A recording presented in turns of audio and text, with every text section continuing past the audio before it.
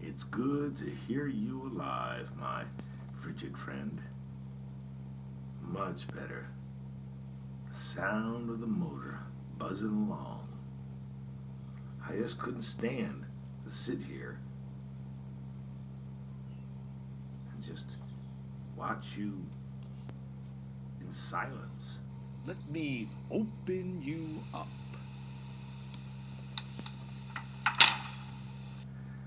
I know this will be disorienting for quite a while, my frosty friend, but this is a carton of 1% milk, not bottled beer. That is the only beverage Mrs. Vegas will allow us. No alcohol and no calories and no pleasure.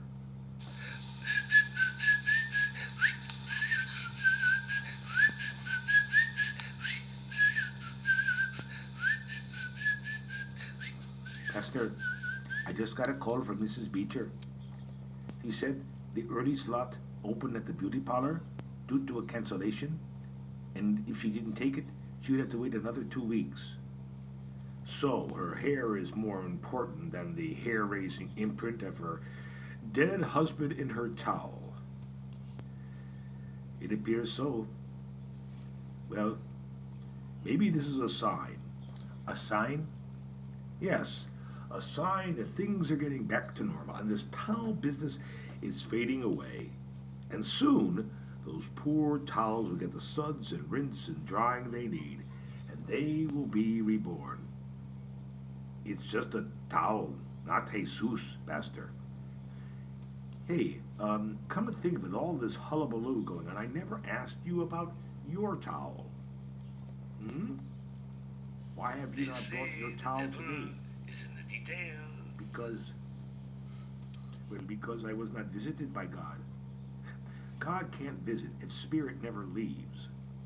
Well, that may be, but after hearing about everyone finding these pictures in their towels, I went back and looked at every towel in my home. I really looked. And I didn't see anything except that they needed washing.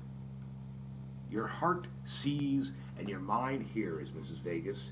Your senses work in concert, not to fool you, but to inform you. I have no idea what you just said. It sounds like I should say thank you, but to be honest, I was very sad when I saw nothing in my towels. I wanted so to see mi esposo, my love again, even if it wasn't a towel. You think me stupid. I do not. That I am desperada. You are neither. You're, you miss your husband, your best friend. But I could not help but think, God does not care for me. First he takes my love away, and then nothing in the towel. I asked God to let me see him. I asked and I asked. Nada. To want to see what is not there is to be a child of God. When a child can't get what it wants, it will imagine it. Can't get a playmate? Make one up. You are not a child, Mrs. Vegas, but a partner with God. You understand the cruelty of life and accept it, not escape from it in a towel. I want to be a child. Again, if only for a moment. Let God be my mother. And just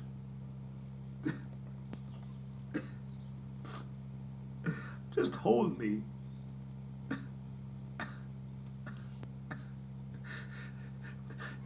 God may not hold you, but I will. Pastor in Vegas, sitting in a tree. Kissint. I have to go, Pastor. Good morning, Mrs. Vegas. Are you all right? I'm fine.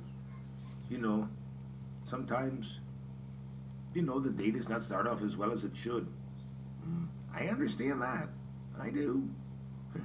Look, like yesterday, I told you I had to go back and get my towel, and I guess I wasn't looking and thinking or both, but I hit a mule deer. And Earl, are you here to see Mrs. Vegas or myself? I was just talking with Mrs. Vegas. Well, come on in and shut the door, please. That mule deer, Pastor, was a young one. Made me a little sad. Thankfully, it was just stunned. I would have hated to kill it before it grew out enough to hunt it. As you know, we only have 10 minutes, and you've already whittled off 2. So I assume you brought your towel? Well, that I did. Remembered it, and I didn't hit anyone or anything. Not a bad start to the day this time. Well, like that, you keep the bar low, Earl. Increase the chances of your happiness. Like I said to Mrs. Vegas, if you hold the towel up to the light, I told her this on the phone, and all right. Let me take it to the window. I'd like to see the face of Jesus on sheets of toilet paper. Pastor. Sorry, Earl got all cut up in the sunbeams. You saw something, didn't you? Now, don't bullshit a bullshitter, Pastor. I work in a slaughterhouse and I drink cheap beer and I drive a banged up pickup and I see what it is. Not what I want it to be. And as God is my witness, that is my best face in that towel.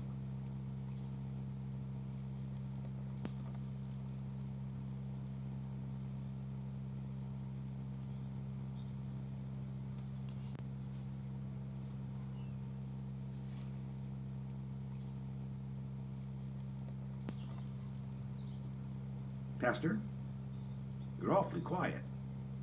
I'm not sure what to say, Earl. I will admit to you that everyone who has come in here and has been determined and passionate about what they saw on their towel, they have been. And I looked and I know what you saw, Pastor, a plain old towel. Yeah, you said it, not me. Well, I said more to you today than I said to you in months, and if I'm to be honest, I must agree that I saw more than a towel today. Unbelievable, isn't it?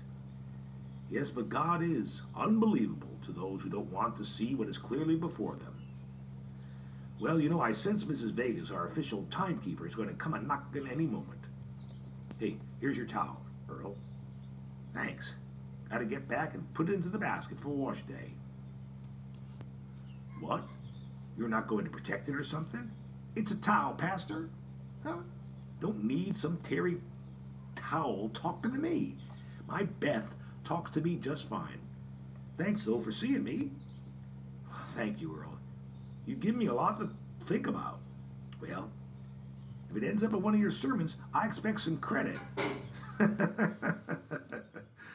Don't worry, Earl. You'll get your credit. God bless you, Pastor. You take care, Mrs. Vegas. And I hope you have a better rest of your day. Say hi to your esposa. And you to your esposo. You know, it's laundry day today. You wonder if they do laundry in heaven? Who knows? Maybe, Mrs. Vegas, your husband and my wife were just talking and talking about us. Anyway, gotta get going.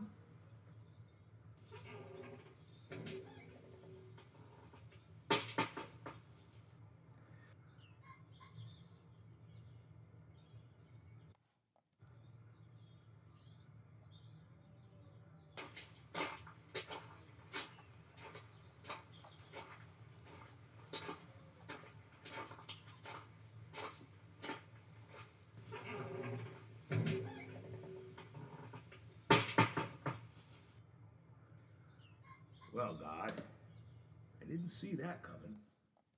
I really didn't see that coming, now did I? God isn't listening.